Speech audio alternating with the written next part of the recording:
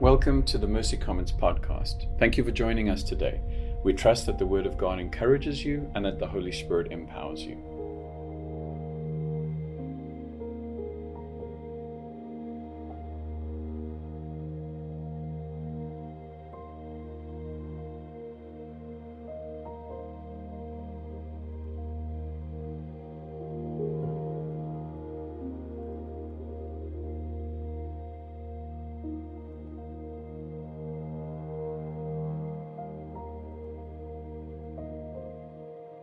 And Joanna were there watching when Jesus was crucified.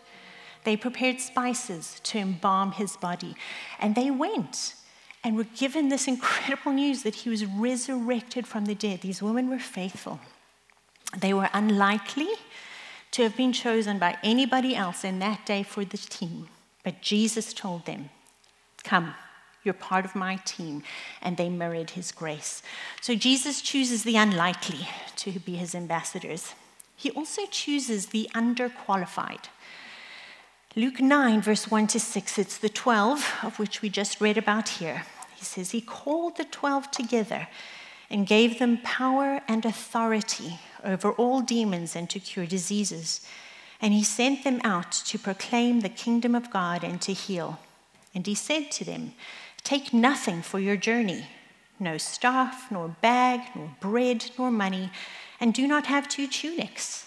And whatever house you enter, stay there and depart from there. And wherever they do not receive you, when you leave that town, shake off the dust from your feet, as it were a testimony against them." And they departed and went through the villages, preaching the gospel and healing everywhere. So now Jesus sends out the 12. Okay, these guys are underqualified. They are, the 12 were a ragtag mixed bag of human beings, from zealots to tax collectors, who sometimes got who Jesus was and sometimes didn't have a clue between the 12 of them. They just were underqualified. And up until this point, they have been merely companions and witnesses to Jesus' ministry. They've done nothing. They have had no experience. They have had no at-bats. I watched the Dodgers game last night, so I feel like I can use that term with some authority. I know, wah for the Dodgers, but these guys had had no at-bats, nothing. That's not what Jesus needs. He doesn't need qualified. He needs people who will go in faith when he asks us to go. Then he also chooses the unknown or the unremarkable. In Luke 10, verse 1 through 12, it says, "After this, the Lord appointed 72 others and sent on ahead of him to go 2 by 2 into every town and place where he himself was about to go. And he said to them, 'The harvest is plentiful, but the laborers are few. Therefore, pray earnestly to the Lord of the harvest to send out laborers into his harvest. Go your way. Behold, I am sending you out as lambs in the midst of wolves. Carry no money bag, no knapsack, no sandals. Greet no one on the road. Whatever house you enter, first say, peace be to this house. And if a son of peace is there, your peace will rest upon him. But if not, it will return to you. And remain in the same house, eating and drinking what they provide. For the laborer deserves his wages. Do not go from house to house. Whenever you enter a town and they receive you, eat what is set before you. Heal the sick in it, and say to them, the kingdom of God has come near to you. But whenever you enter a town and they do not receive you, go into its streets and say, even the dust of your town that clings to the feet, we wipe off against you. Nevertheless, know this, that the kingdom of God has come near. I tell you, it will be more bearable on that day for Sodom than for that town." So he sends out the 72. And I love that the 72 have no names. We know nothing about them. There's nothing distinctive about them, except that they're going to be sent like lambs to wolves. Well, that's a shot of confidence in the arm right there. So that's the only thing we know about them. In literature, they have a device called the everyman. I'm sure you're all familiar with it from your high school English classes. But the everyman was just an ordinary, humble, unremarkable character that's meant to represent the everyday person. It's somebody that we can identify, somebody that we can see ourselves in their shoes. And I feel like that's a little bit of what's happening right here. These guys are nameless. They are unremarkable. They are unknown. And we can relate to them. We can relate to them. What's happening is that all of the disciples and followers of Jesus, not just the heroic few, are called by Jesus and commissioned by Jesus. They're unremarkable, and they went in meekness. So that's who we are. We are ambassadors, we are neighbors, we are worshipers. We're unlikely, we're underqualified, we're unremarkable. Anybody feel like, yeah, that could be me? Mm-hmm. That could be me. So what do? Well, first we pray. Jesus instructs them to pray. Prayer is powerful, it's effective, and it's spiritual. It's an encounter, it's a communion with God. It's being known and knowing God. It's a refuge, it's a weapon. Prayer is a declaration that God is God. It's something we must contend for. Thankfully, I don't have to teach on it today because next week Nick will teach on prayer. So hold that thought. But I just want to ask today, are you praying? And are you praying earnestly for something that is outside of yourself? Jesus said, pray to the Lord of the harvest. Then we travel light. We carry nothing. I don't like this one. I like to carry things with me. What if I need a sweater? What if I need a tissue? What if I need chapstick? My lips are... It's going to be a disaster.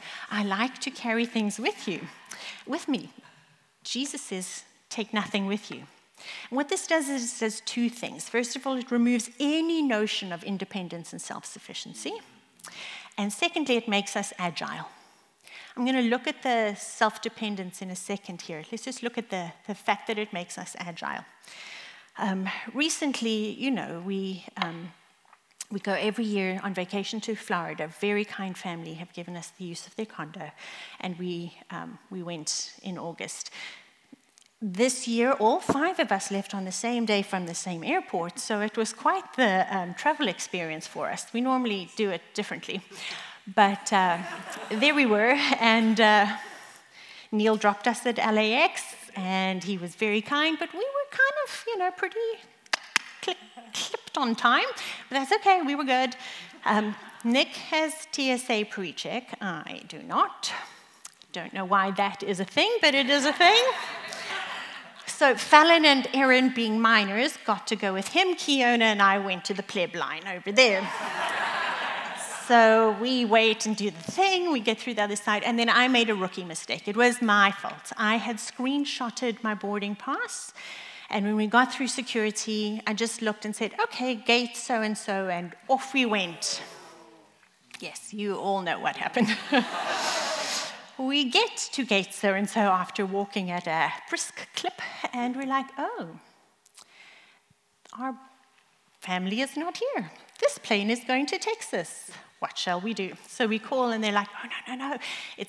Of course, it's in the other terminal. LAX is doing, not roadworks, construction, thank you. We are up escalators, down escalators, through tunnels. Well, let me tell you, things started to change in how we moved at that point. Sweaters came off, coffee cups got tossed. My little roll-along bag only comes up to the first thing of the handle, so I'm running in a squat. Kiona's worse off. She doesn't even have a handle. She's got a strap, and so the bag is flipping as we're running. And I'm thinking, what's in this bag? Surely I don't need it. Had I not known that I would have been arrested and interrogated for abandoning a bag in LAX, I think I might have left it because there was nothing in it that was so important. And that's what we need to remember on the assignment and the task that we've been given. Don't carry things with you that slow you down, that weigh you down, that make you unable to run the race. Hebrews 12 verse 1 says, therefore, we are surrounded by such a great cloud of witnesses. Let us throw off everything that hinders and the sin that so easily entangles, and let us run with perseverance the race marked out for us, fixing our eyes on Jesus, the pioneer and perfecter of our faith. We cannot be entangled or encumbered. We need to throw off everything that hinders us, that weighs us down, and we need to throw off the sin that entangles us. For most of us, usually, sin is a little bit easier to identify, usually, because there are some clear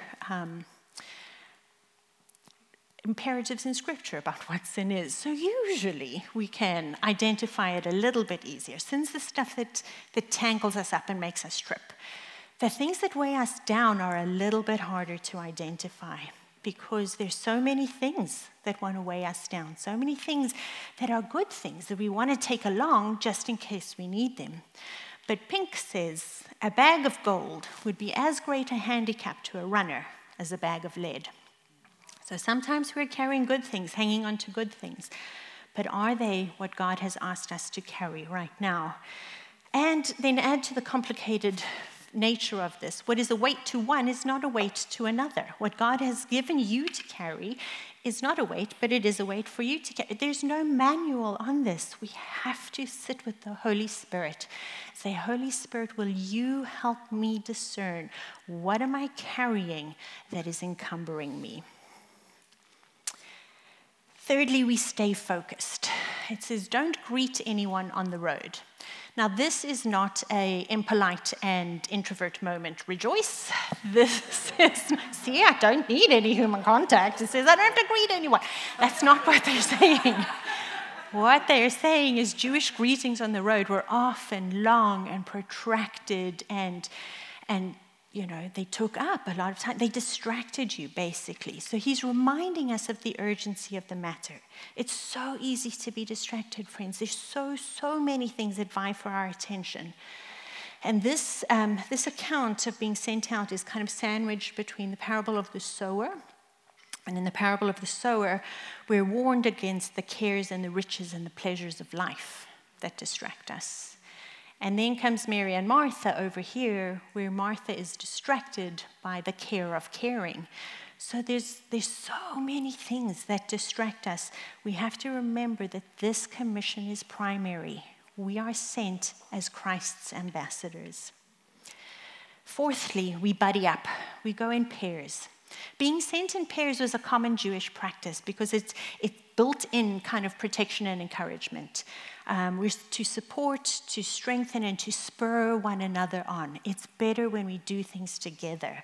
Ecclesiastes tells us that two are better than one. Two are better than one because they're more productive. They can help each other. They can comfort and defend each other. Friends, we do this together. We do life together. We do mission together. And then fifthly, we declare and we demonstrate. So both our words and our deeds come into play here. Usually we're kind of more inclined to one or the other. We get to do both. We're told that the kingdom of God has come near.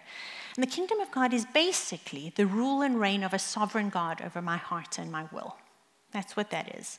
We see that this kingdom is righteousness and peace and joy. And here the kingdom of God is evidenced in healing, in freedom, and in peace. People are healed, they're set free, and peace is declared to them. And I want to ask, do the things that you say and the things that you do bring freedom, healing, and peace to those around you? When you open your bedroom door in the morning, when you open your front door in the morning, when you open the door to your office cubicle, are you bringing healing and freedom and peace to those around you? So that's what we do as ambassadors of Jesus. How do we do this? This sounds a little bit beyond me. So how do we do it? By faith, humility, and dependence. Part of that take nothing, remember we said it removes any notion of self-reliance. We cannot rely on ourselves. We simply do not have what it takes. We try to take all these things that I'm good at this and I'm good at that, and I don't need snowshoes to hike in the desert, but I want to carry those along because that's a thing that will make me feel like I'm good at. Jesus is saying you have to rely on me. We have to trust that when we step out into that conversation, when we step out into that endeavor, God will provide for us. It's a thing of faith is what we're doing. In Luke 22:35, Jesus is referring to sending out the 72, and he says to them, when I sent you without purse, bag, or sandals, did you lack anything? Nothing, they answered. Jesus is our provider. He commissions us, he enables us, he empowers us.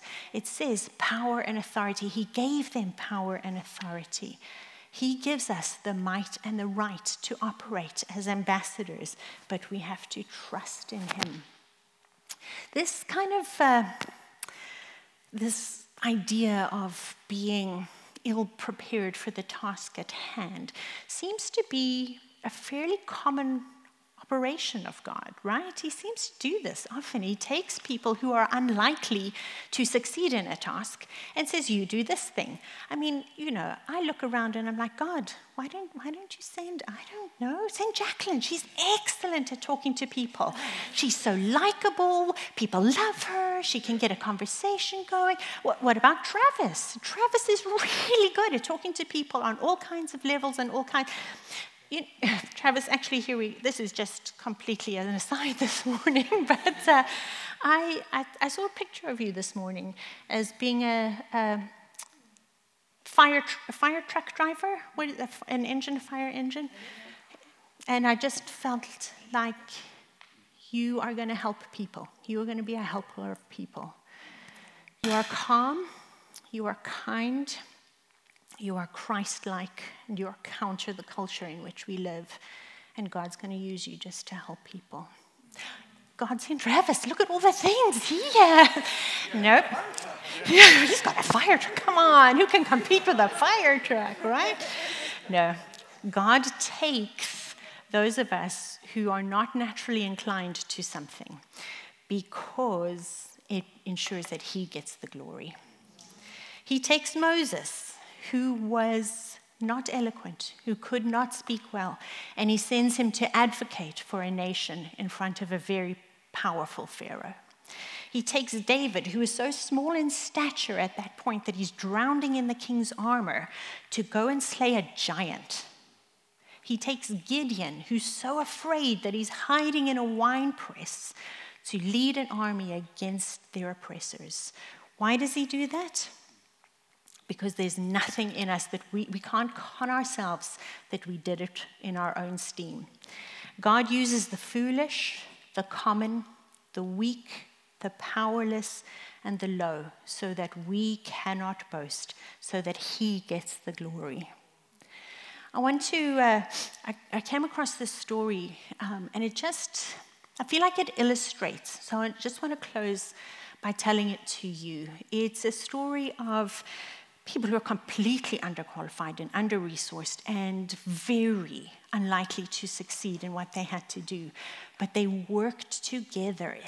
Everyone played a role. And so, I think it just illustrates some of what we've been talking about this morning. It's a true story. So in 1942, there was a submarine called the Sea Dragon, and it was in enemy waters. And on board was a little 19-year-old guy called Daryl, and Daryl starts to get sicker and sicker and sicker. There's no doctor on board. The best they have is a pharmacist's mate.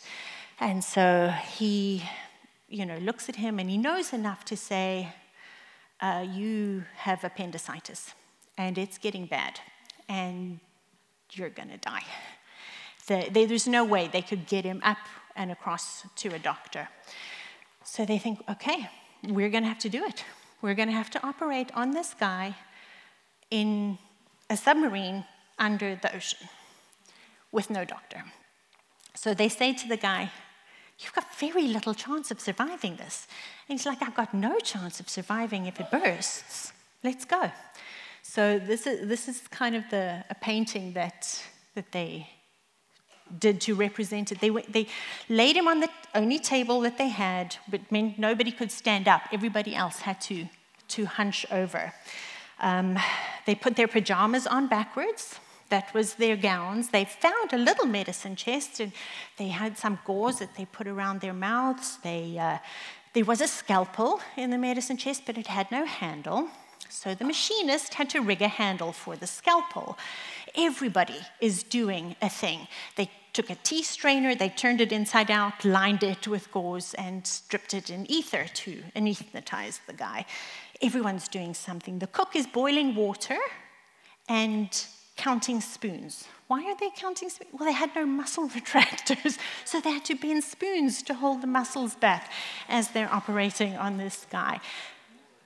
Somebody there had to hold the landing lamp so that they could see what they were doing. They milked alcohol from the torpedoes to sterilize equipment. The plainsman, who have you thought about the plainsman? He's the guy who keeps the sub at a level. You can't move during an operation. So say, buddy, drop to this depth and hold her steady. These guys, everybody was doing a thing. Now, this story is remarkable, not because it was the best appendectomy, that was not the neatest incision, that was not the cleanest operation. It took them 2.5 hours to do what is typically a 45-minute operation. They spent 20 minutes trying to find the appendix once they had cut him open. Nobody's writing stories about the thousands of appendectomies that happen in a hospital every day, but they're writing a story about this because this should not have worked out. This should not have happened. But they were so underqualified, so under-resourced, and so unlikely to succeed that it makes it a remarkable story. And friends, for those of us in here who feel like we're in those categories, the fact that we go out and say, yes, Lord, I'm going to do this, means that people will take notice of that and say, this shouldn't have gone the way it should have. You shouldn't be able to do that or have this conversation or reach me like that. We have all been chosen to revel, proclaim, declare, and demonstrate the mercy of God. We all need each other. And Mercy Commons, our city, needs each one of us to put up our hands again and say, I will be Christ's ambassador. Guys, you can come up. As we close, I would just like to spend a moment or two reflecting. We've got a little bit of time. And I just want to ask 3 questions. So you can write them down or you can just think about them as I kind of pose them to you. But let's just spend a minute or two. We're so quick to rush on and head out. But I think one of the things we've realized is we so desperately need the Holy Spirit to empower us, to remind us, to recommission us, to just help us understand what it is that we need to hold on and let go of. So my first question is, have I lost a heart of devotion? We started at the very beginning saying at the center of it all must be a heart of devotion. A lot of you do a lot of things. Where is your heart devotionally? The second, what is a weight or an entanglement or a distraction for me? And we're going to sit and trust the Holy Spirit to speak to us here. And then thirdly, do I need the kingdom of God to come near to me today in the area of healing, freedom, or peace?